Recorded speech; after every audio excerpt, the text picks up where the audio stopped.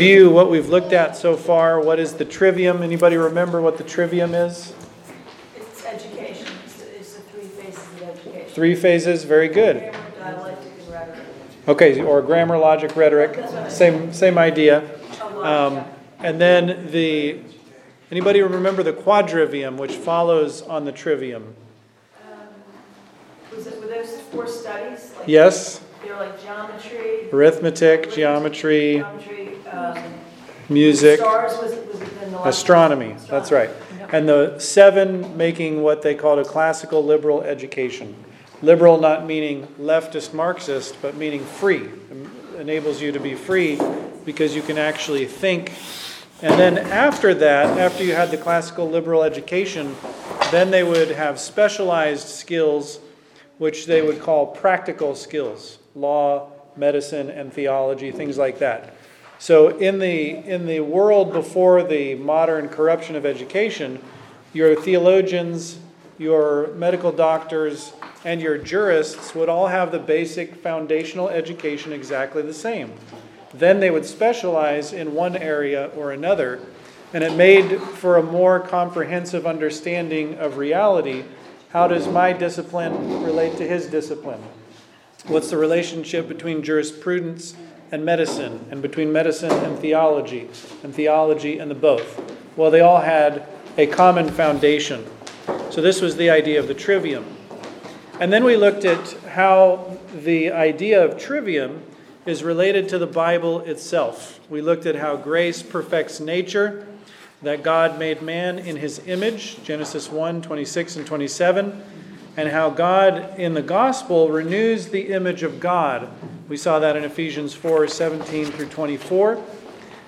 The apostle dealing with the 10 Commandments, the image of God, and how the gospel enables us to all holy obedience. It's not an abrogation of the light of nature. And then the fear of the Lord, Solomon tells us, is the beginning of wisdom, and the knowledge of the holy is understanding. Again, man has a natural capacity to understand and to know, and the gospel restores that to man. It doesn't abolish it.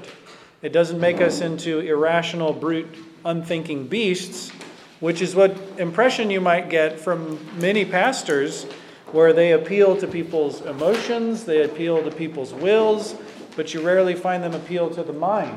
Whereas when you read the Bible, you find that the emotions and the will and the mind are all appealed to.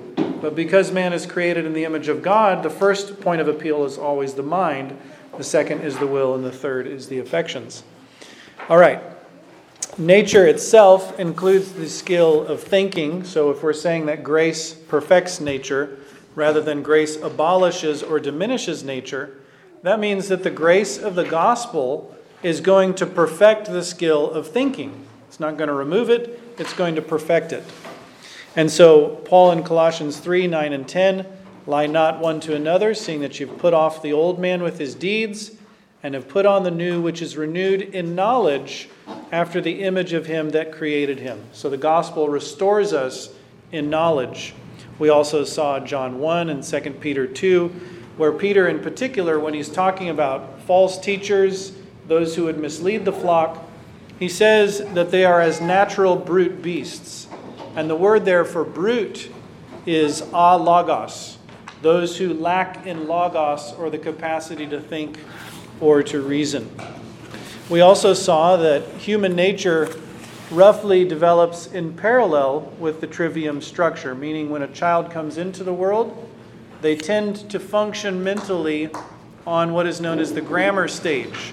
Lots of facts, lots of memorization, not necessarily thinking about the logic of those facts or how do they fit together or the why, but more of the facts themselves laid out.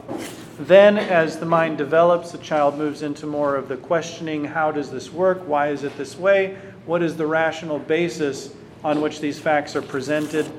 The rhetoric stage, after the facts have been learned, the logic has been understood, then is the expression of persuasion or information, speaking, writing, communicating.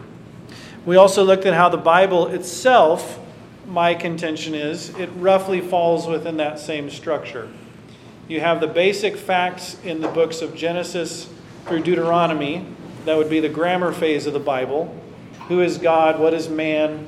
How did God make man? What happened after man was created? What did God do after man fell? All those basic topics are covered in those early books. And we looked through Genesis, Exodus, Leviticus, Numbers, and Deuteronomy in particular. Then my contention is that the Bible moves into the logic phase. So you have the law of Moses, and then you have the prophets. And you see this actually when our Lord talks about the Old Testament. He talks about the law, the prophets, and the Psalms. Or the Hebrews divide the law, the prophets, and the writings. The Psalms being the first book in the writings. Jesus is talking about that threefold division of the Old Testament in Luke 24. But in the prophets you find not necessarily a bare repetition of what Moses says in the facts or the grammar phase, but you find the internal logic of the law itself. If you have a moral law, thou shalt love the Lord thy God with all thy heart, soul, mind, and strength, and thou shalt love thy neighbor as thyself, or one of the 10 Commandments. And then you find a ceremony that says you should offer this sacrifice at this time in this place. The prophets are very clear. God has no interest in you obeying the ceremonies if you don't obey the moral law. So Jeremiah uses the language of, well, when I brought you up out of the land of Egypt, I said nothing about burnt offering and sacrifice. I told you to obey my voice, God says through Jeremiah. Meaning, if you're going to offer all the sacrifices and burn the incense and come on the Sabbath and the new moons, and then you murder and you steal from your brother, that's not actually fearing me. That's just doing your own will. Isaiah talks about that as well, where God says that their Sabbaths were an abomination to him, that he hated it when they observed the Sabbath, because they were wicked and ungodly, but they observed the Sabbath. And so God says, no, you must do both.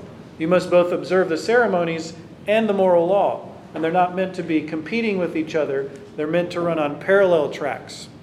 And so this is the logic phase, I would argue. And then in the New Testament, I contend that that is more of the rhetoric stage. It's when the facts have been learned, the logic has been grasped, and now it's a presentation. Go ye therefore and make disciples of all the nations, teaching them to observe all things whatsoever I've commanded you. Well, that is a rhetoric phase. That's the presentation and persuasion of the gospel. Matthew 28 we looked at.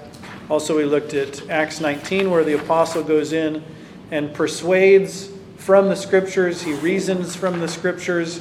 He takes what the scripture says and makes logical deductions and conclusions and makes application to his hearers. We saw also in Galatians 4, this is what we concluded with last time. Galatians 4 gives us the analogy of the grammar phase. When he talks about the Old Testament, he talks about it under the rubric of a child who is an heir, but he hasn't entered into his majority. As long as the heir is a child, he differeth nothing from a servant, though he be Lord of all. So a little child in the days of Moses, in other words, were they the heirs of God? Well, of course they were. God promised to Abraham that he would be his God, and who else is God? The God of his children after him. So of course they were the heirs of God. Were they treated as adults? No, they were not. They were given stick figure representations. They were given ceremonies and rites, shadows and types of Christ. We have the substance, Christ crucified. They had the lambs and the goats and the bullocks and the sprinkling of the ashes and things like that. We have a priest forever after the order of Melchizedek. They had the sons of Aaron. One would die, passed it on to the next one.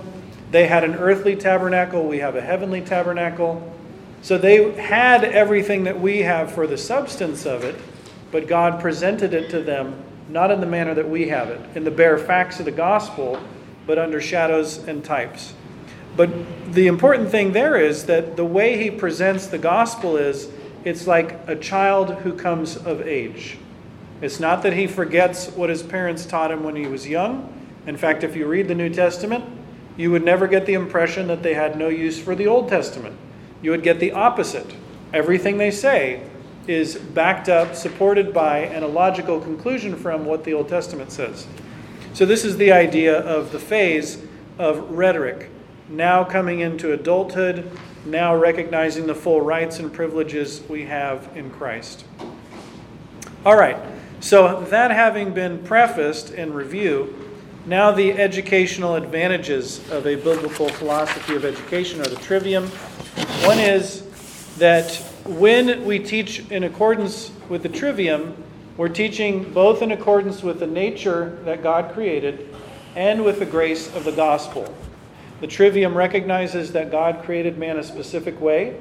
The Bible actually follows that very pattern of how the mind develops from the grammar to the logic to the rhetoric phase. The Bible itself is a trivium following that same line of development.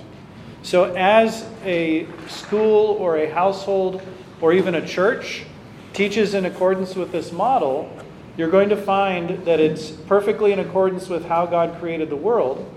We're not perfect in the way we do it, but the method itself is God's method. And the grace of the gospel supports and encourages those things. In the what's known as the Puritan preaching, if you've ever read the Puritans and how they preached, they used the trivium model for their preaching. So you would have coal miners and merchants, you might have magistrates, and you might have poor men. But if you ever get a chance to read the early sermons in America, it's all Puritan preaching. It's an exposition of the text. It's an explanation of what it says. Then it's a logical deduction from what has been stated from Scripture. And then it's an application of that to the conscience and to the will. That's how the preaching always worked for the Puritans. When you came to the Second Great Awakening, and even somewhat in the First Great Awakening, it shifted away from that. The appeal stopped being so much to the mind and became almost exclusively to the will. And by the time you get to the Second Great Awakening, it's almost exclusively to what? Anybody know? Charles Finney? Emotions. It's exactly right. And politics in America follows the revivalistic strand. They always use a lot of stupid words that don't mean anything, but get people whooped up into a frenzy, right? Well, that's what big tent revivalism is all about. You get people whipped up into a frenzy, and then pretty soon they're singing, I just want to, and they don't know what they're talking about. Because you're appealing to what? The emotional experience. The drama of the thing. The noise. And guess who else does that? The Church of Rome does that. But they have smells, and they have pictures, and they have noises, and they have this amazing thing going on. And the whole point is, it's appealing to man's animalistic nature.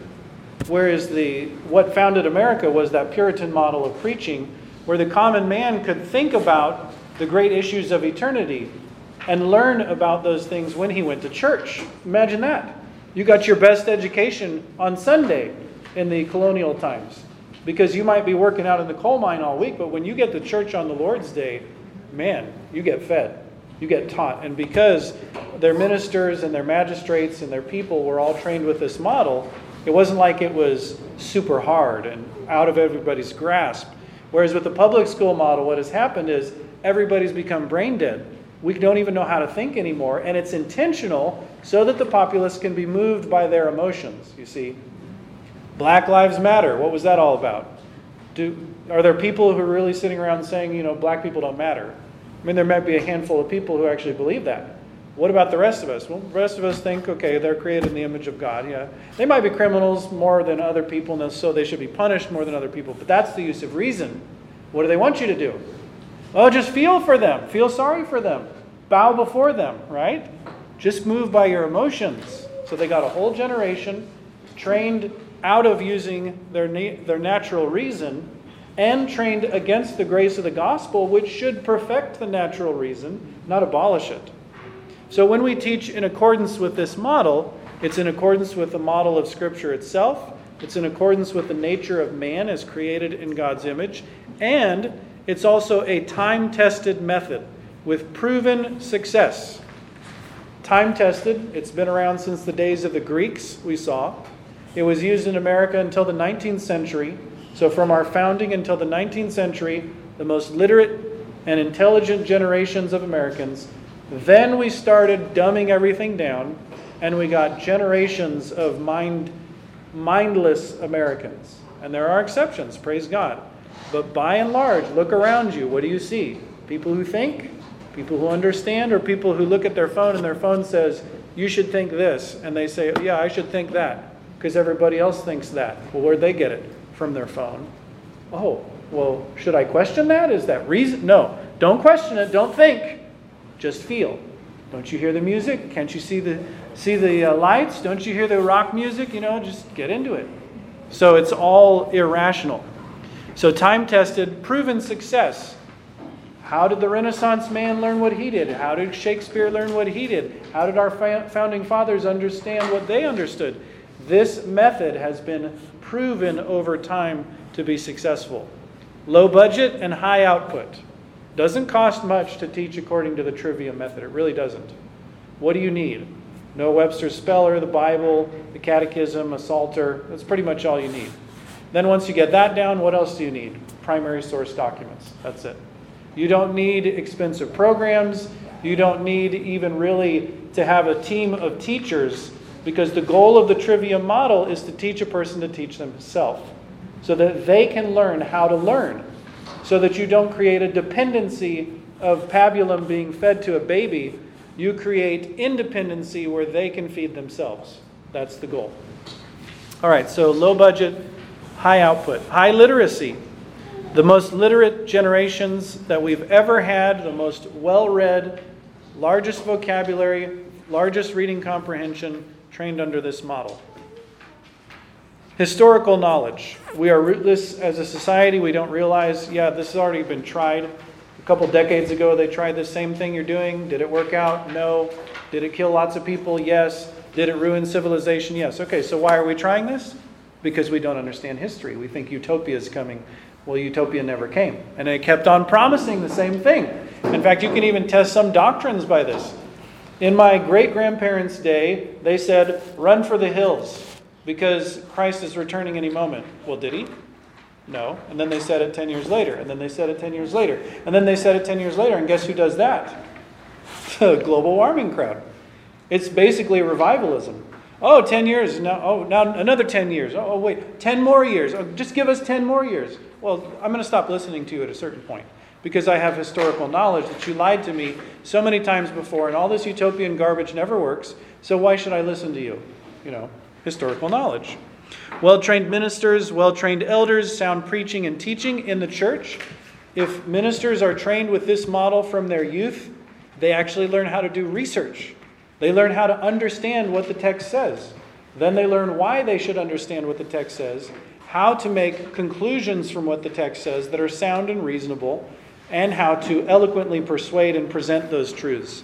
And the people themselves, the congregants, the citizens, the people who will day to day make the decisions that will change the world, if they can understand how to read books, how to teach themselves, how to analyze an argument, how to detect fallacies, that's going to go really far. You're talking, Peggy, about all the troubles we have in politics, and you're absolutely right. But you know what we're doing? We're constantly feeding our kids to the beast. Every generation, we have new fodder for this massive system called the government education system. And that government education system hates those kids, is destroying those kids. Are there people who, individuals who care within the system? Yes. Doesn't matter. The system hates the kids. The system destroys their minds. The system subdues their wills. And the system makes them totally focused on how they feel so that they cannot detect reality from falsehood. And that's the goal. So if we had a Christian-based system of education that followed the nature that God made us in and follows the grace that perfects the nature that God made us in, we could change the world. But we keep on sending our kids to these retards who don't know a thing that they're talking about and who want to corrupt our children. Well, what do we expect? What's the result we're going to get? Our Republicans are communists. That's a fact. The Republican Party platform and what they believe in and what they support is communism. But do they study history?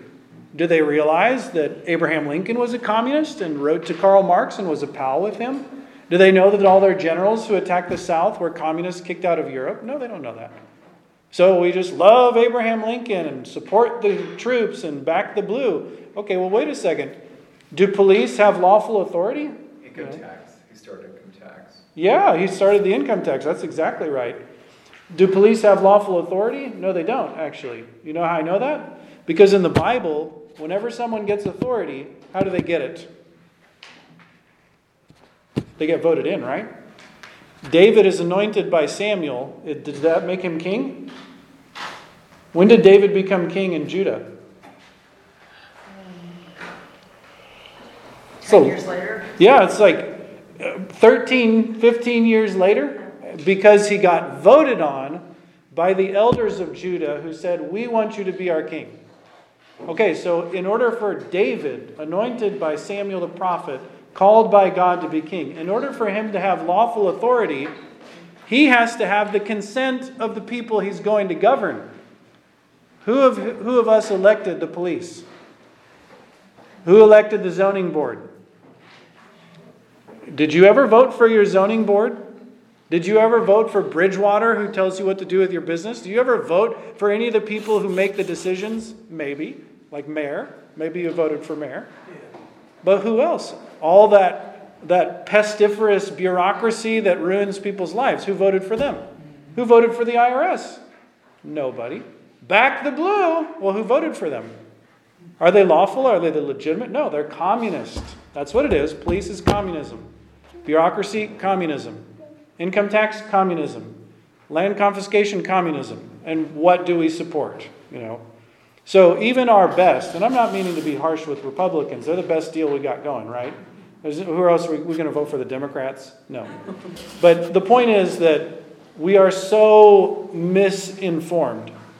We do not have the historical knowledge. We do not have the ability to reason. Our pastors are just little playthings who get up there and crack jokes, keep people entertained, blah, blah, blah, blah, blah. They never say anything of substance. They never give anything to think about. They never challenge people to repent of their sins. They never call anyone to really change things.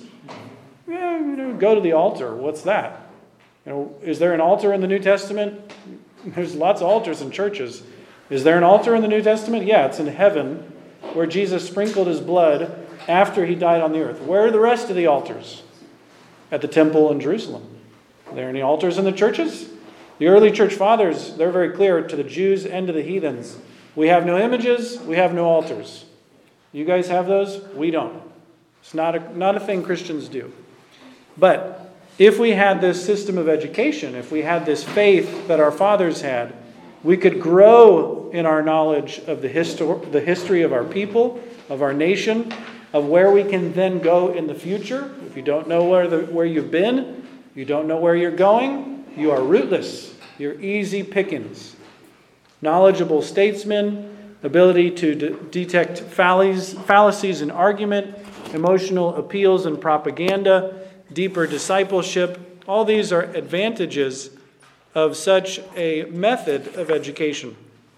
All right, so we'll conclude with that, and then next time, Lord willing, we'll look at some of the resources available for teaching or for learning, both for adults or for children. Any questions, though, about the advantages or even the review portion of our study this evening? Did you have A's? Because I think we went straight from, mine went from advantages right into resources. Is there another page maybe we were missing? No. It does go right from one to the other. Oh, it does, because you gave us a lot of notes, so it was supposed to go right in this area. Yeah, sorry about that. That's okay. Yeah, that's my fault. No, well, I just didn't know if you had an additional outline, but that...